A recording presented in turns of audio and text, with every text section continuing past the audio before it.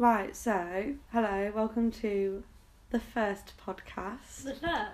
Yeah, the first one. I'm joined here today with Emily, who is a fellow media studies student. I am. Because obviously we thought first podcast, kind of awkward, speaking on our own. Yeah, we did. So, we're just... What better than to do it together? Yeah, exactly. We're just here to speak about our reflections on level 1 of media studies. And also of level 1 in general, because I think we've come a long way to who we were when we were freshers. We've grown. Yeah, we have as grown. a pair. As a and pair. as individuals. Definitely as a pair, we've grown from that time I ran after you on Freshers Week. On Freshers Week, in the lecture theatre, you ran over. In the Jackson Lecture Theatre. Yeah. But you know what? I didn't really want you to run after me. But here we are.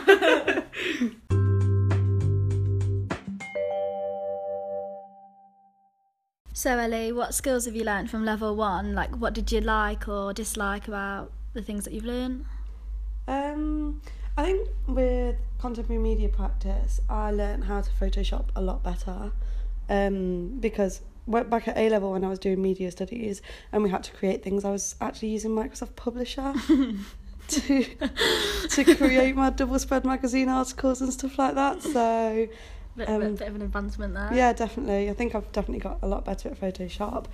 And I think one of the most enjoyable things was from level 1 was, you know, when we were looking at sound design and we got to be like Foley artists. That was really fun. Do you remember when we did the noise of the gun? Yeah, I was very proud of that. Yeah, that was really good. Yeah, that was really good. I enjoyed that. So, coming from this, what do you hope to achieve going forward? I want to carry on improving on all the Adobe softwares. I think that would benefit me. Also, I don't know what we've got planned for year 3, but I imagine that a better ability to use them softwares would help a lot. So that's something that I need to practice. But also, if I don't necessarily get much better at using like Photoshop or After Effects or whatever, then I want to continue finding easier ways around that. So on the work that we've done for contemporary media practice 3, I used Adobe Capture on my phone because that's easy enough to use. So yeah. What has interested you in the course so far? Media studies as a whole. Last year I really liked focusing on some of Alice Marwick's work when she was speaking about micro celebrities, because for one of the essays that I wrote, I did a case study on Zoella the YouTuber, and I analysed her videos to see whether she was being authentic or not, and that interests me because I don't personally think that she's all that authentic. Oh wow. Yeah.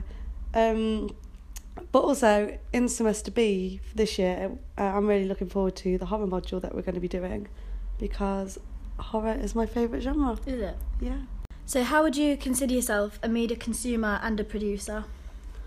Generally, I would say that I'm more of a consumer than a producer, because I'm more likely to passively scroll through Twitter or Snapchat than I am to actively engage with the content on there. I would rarely get involved with a thread on Twitter. I wouldn't voice my opinion very much on there.